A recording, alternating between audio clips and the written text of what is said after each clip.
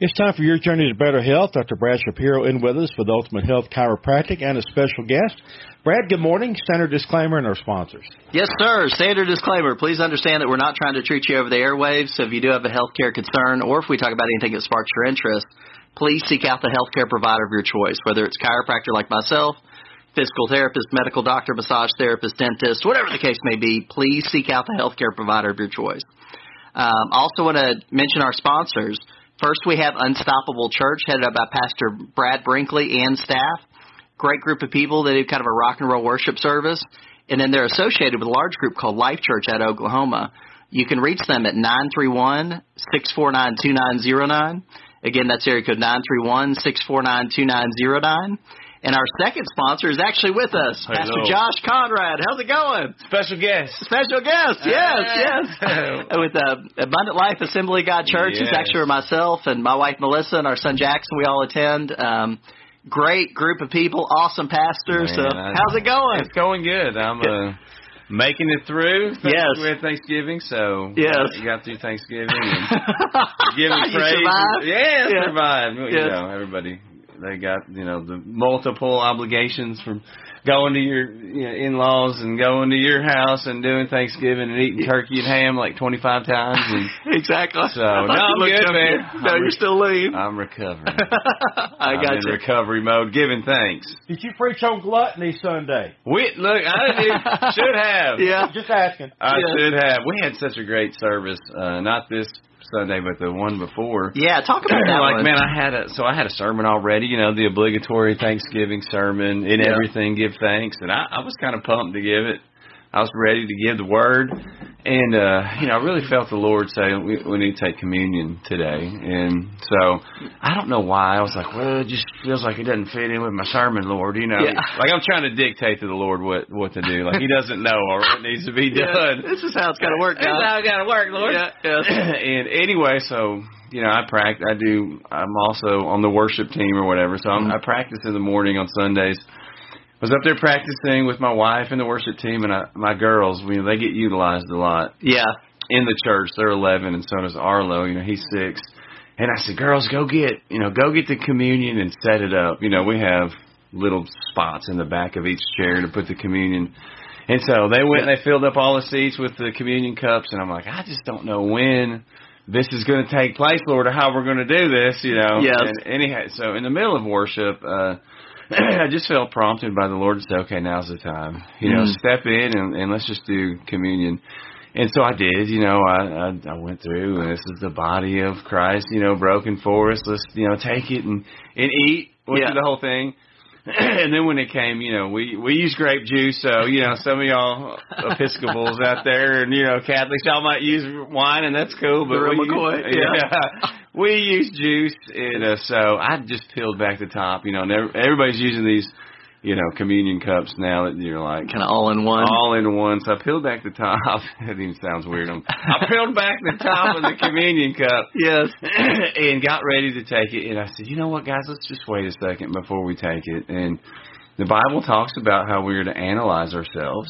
Well, before we're taking communion, just analyze yourself. Make sure you're actually in the faith. Let's just make sure that there's not any known sin in our life that we need to repent of, or something that, you just don't feel right about. You need to confess to the Lord. And so I said, well, I want to give everybody a second to just ponder that. Let it marinate a little bit. Stew in it. So we waited probably, I guess, I don't know, a minute or something, which feels like an eternity when you're just sitting there looking at people. And I said, okay, I want to go ahead. And I said, I want to confess something. And I said, sometimes I have a hard time just trusting God. I'm really dependent upon myself and not so much on the Lord. And it's faith that pleases the Lord, really. Yes. It's our faith in Him. Yes. And I said, so now here's what I want to do. I said, is anybody bold enough out there to stand up and publicly confess whatever it is that the Lord is dealing with you on right now? Mm-hmm. So again, I waited, about a minute or two, which felt like an eternity. Yes. And as soon as I was getting ready to go back to the microphone and say, okay, now let's partake of, the blood of Christ. Yes. Somebody stood up, a visitor actually, man, just tears in his eyes, a big dude. I mean, a big guy. Yes. Big guy stood up, tears in his eyes, and he his wife was right beside him, and he just started to, talk about how I've not been a good husband. I've done things I shouldn't have done, and I just, I want to make it right. I want to be a man of God, and it was like, oh my gosh, this is really happening, Lord. Yes. And then he sat down, and then about a minute later, somebody else stood up. Wow. And they said, I want to just say, I'm dealing with sexual immorality. And I'm just asking the Lord to forgive me and to help make me strong that I don't do this anymore. I'm getting emotional because And then he sat down, and somebody stood up and said, God, I'm dealing with anger.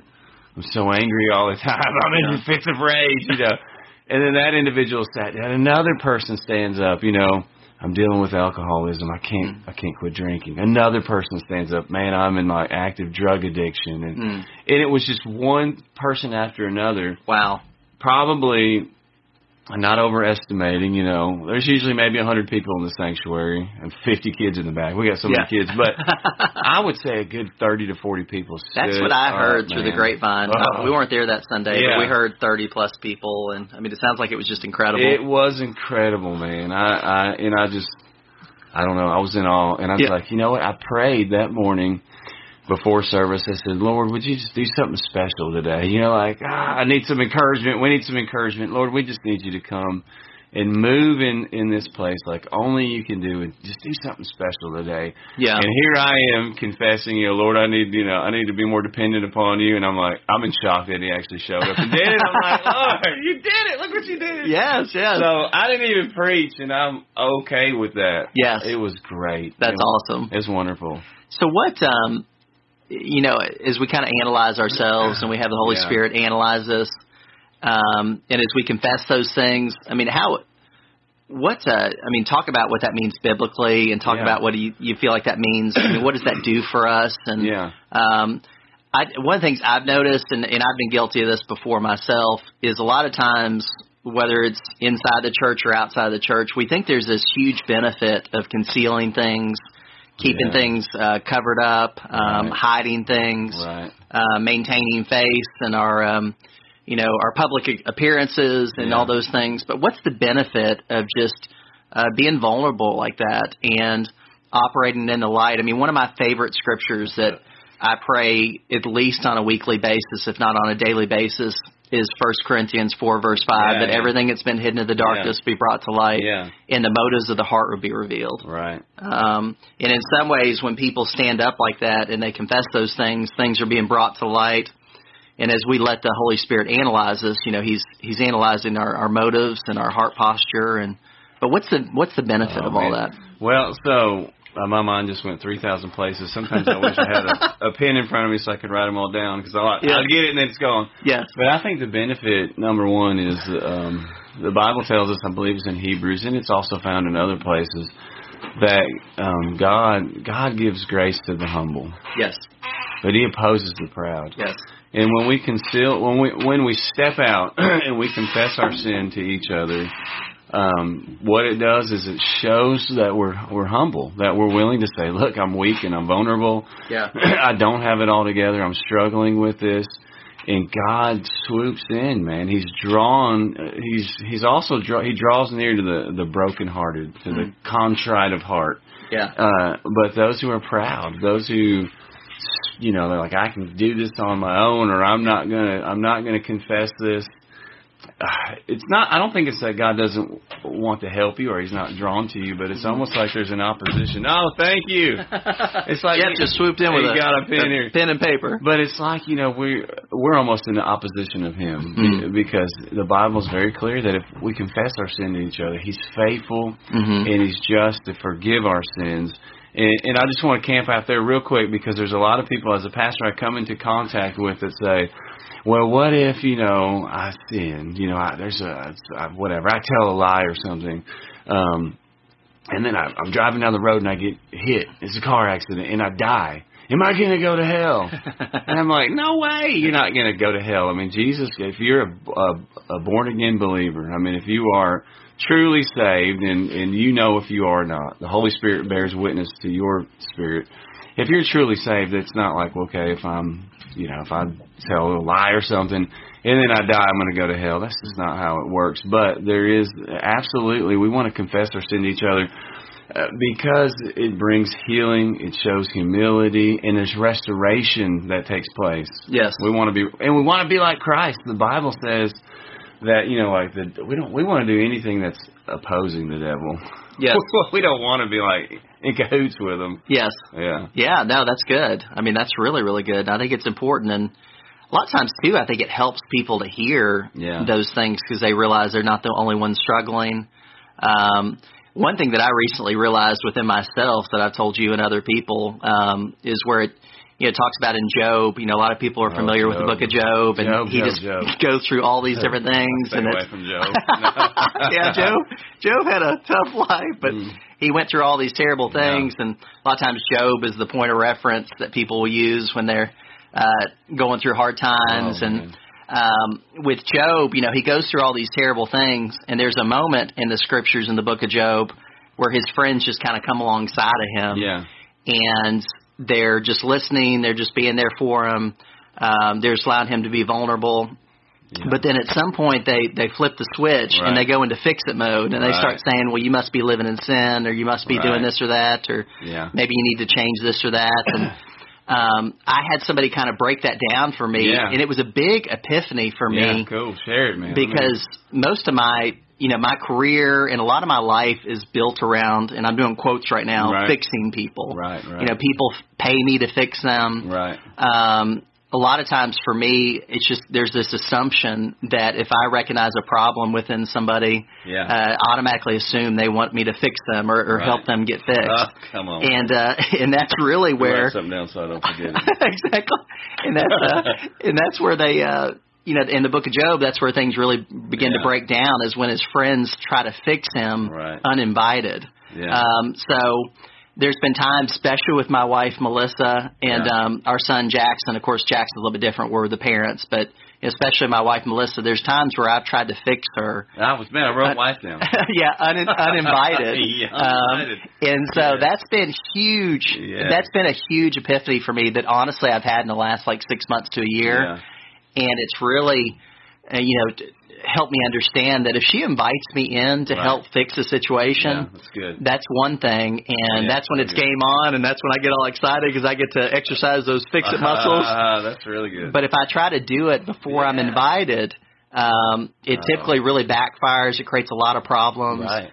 And so that's I think a huge thing for me and for a lot of people and for a lot of men, but that was a game changer for me. I'm not saying I've got it perfectly figured out, but I'm really way more in tune of waiting for somebody to invite me to fix them. Yeah, and of course, with what I do for a career, people, they book appointments, they pay the money, they automatically invite me into the situation. Yeah. But when it comes to my friends and my family, I need to wait till I'm invited. Yeah, that's good. Because there have been times, again, especially with Melissa, where I've tried to fix uninvited, and that's not respecting her boundaries, that's not benefiting her, and my motives, I feel like, are good, but to learn that stuff it was huge for me. That is, so if there's any unmarried men out there, if you're getting ready, if you're engaged and getting ready to be married, that is a gold nugget of wisdom right there. It'll make your life so much easier.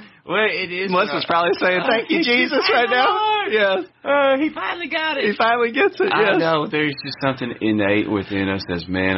The Lord He's placed in us because we are, the natural order is, we are the head of the home. And so we want to fix it. We don't want our wives in turmoil, or if they have a problem, we want to swoop in and, I guess, save the day. But I've learned the same thing, Brad. My wife sometimes is not sharing her problems with me because she wants me to fix her. She just wants me to listen and keep my mouth shut. Which is good for me because then I get to learn self-control. I get to die to myself. And sometimes the wisdom I have is not wisdom at all. It doesn't need to be shared anyway. It's not good advice. I just need to be quiet. Exactly. No, that's great. That's great. I like that. invitation. Yeah, that really was that was a huge game changer for me. Something I've done multiple times, and something that was just a real point of confusion for me, because I'm thinking everybody else wants me to fix them. Why does Melissa not want? Right. But other people are inviting me to fix them. She wasn't inviting me. And you think about an invitation, it's an open door. Yes. So the person is opening the door and inviting you in. Yes. Versus you just like, let me in. Yeah, same thing with Christ, He's not going to go against our will. There's no honor in going against people's will. And I was going against Melissa's will without even realizing it. I love that. Yeah. Yeah, even he knocks on the door of your heart and he wants you to respond. Yes. Invite him in. There's something to, we could go a whole different rabbit trail, but invitation, being invited and not forcing your way. Yes. Into a situation, and this is a completely different topic, but the Lord really gave me a kind of, it sounds so silly, it's not even a revelation because it's plain in Scripture, but he says, ask, seek, knock, and the door will be open to you, and he's talking about prayer there. Yeah. And I was praying one morning, and I saw these keys laid out before me, in my mind's eye, in my imagination, Yes. We believe, the Lord can speak to us through dreams and visions. We are that church, but yes. And I saw all these keys, and I was like, I'd pick a key up, and I'd jiggle it and try to put it. There was a locked door in front of me, and I'm trying to, get this key to fit. And well, that one didn't work. Let me grab another one. I'm like, that one didn't work, so I picked up another one, and I'm trying to get this door open, and the Lord is like, ask, seek, knock. All you have to do is ask, seek, and knock. He opens the door. Yes. And what we fall into sometimes, especially if you're in that performance type of mode, works-based type mode that I can be in often, is, man, there's got to be, 12 keys to break through. There's got to be 15 keys over here. Or if I push the right button or pull the right lever, God's going to open the door for me. Yes. And we don't pry doors open, we pray doors open. That's yes. We knock, and that's an invitation. Yeah. And if the door's not open yet, stay in the invitation of asking, seeking, and knocking. Yes. And the Bible promises at some point that door will open and He'll invite you in. Yeah, kind of along those same lines, a big game changer for me too is just understanding that, simply put, God doesn't play games. And so, we live in a world where we're so used to people playing games, and you have to kind of finagle your way through situations. You don't have to do that. You don't have to take out the crowbar. You don't have to pry it open, pry it open or search for the right set of keys. You don't have to do that with the Lord in the sense that He's not going to play games with you. The Bible says we have not because we ask not. Right. If we ask, He's going to answer us in some way, shape, or form. We make it very simple. We make it convoluted and difficult, man. Yes, we do, and it's not. No, God's not making it hard. No, but it's an easy trap to fall into. Yeah. I've done it many times. Yeah, absolutely, and especially with your wives, husbands. So. Yes. So listen to that. Wait for the invitation. But that's good.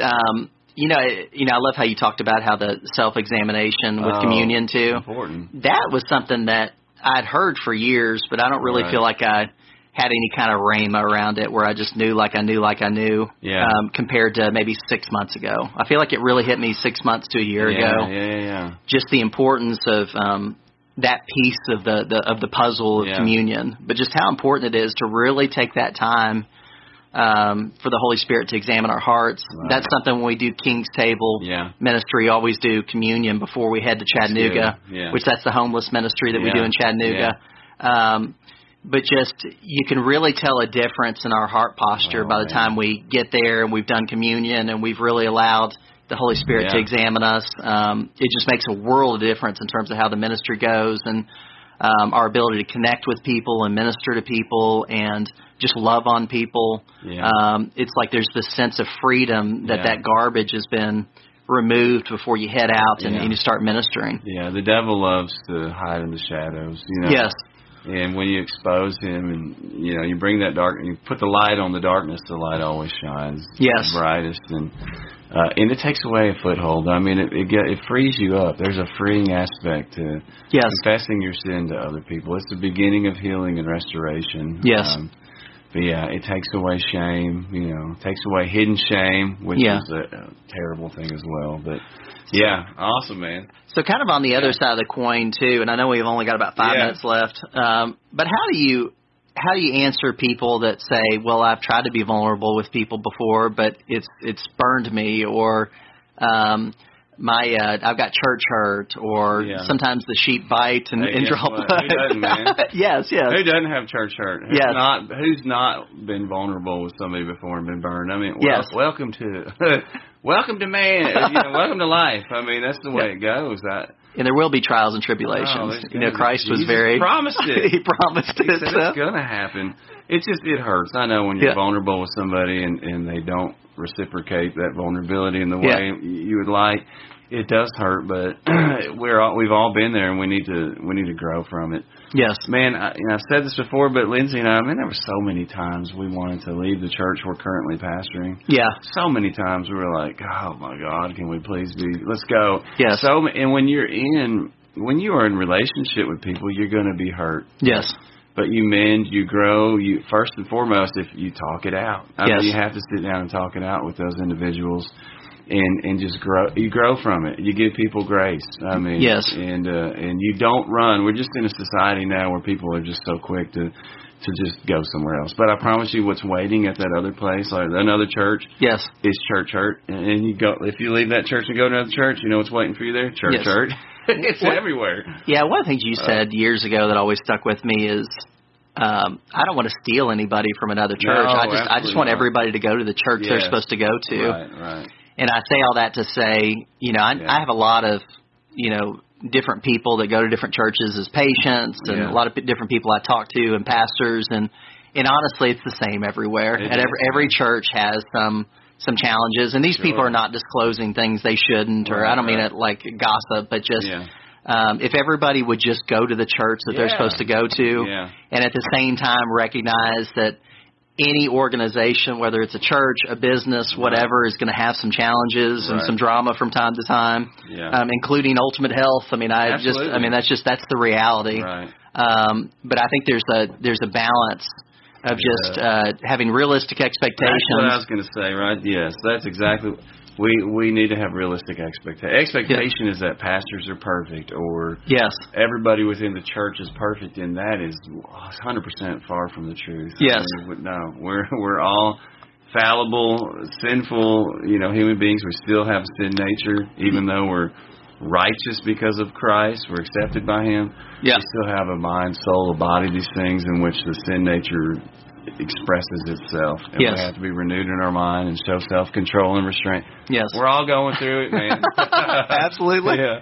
Well, we've run out of time. It's hard to believe. Do you want to give the vitals of the church and anything coming down the pipe? I'm gonna call my wife and say, are there any Christmas shows coming up or anything? I know. So let's give you the basic bare bones. Wednesday at 6. We are in the book of John, the Gospel of John, right now. Just going through verse by verse, line by line. So I think we just got through with chapter 6 or 7. I can't remember.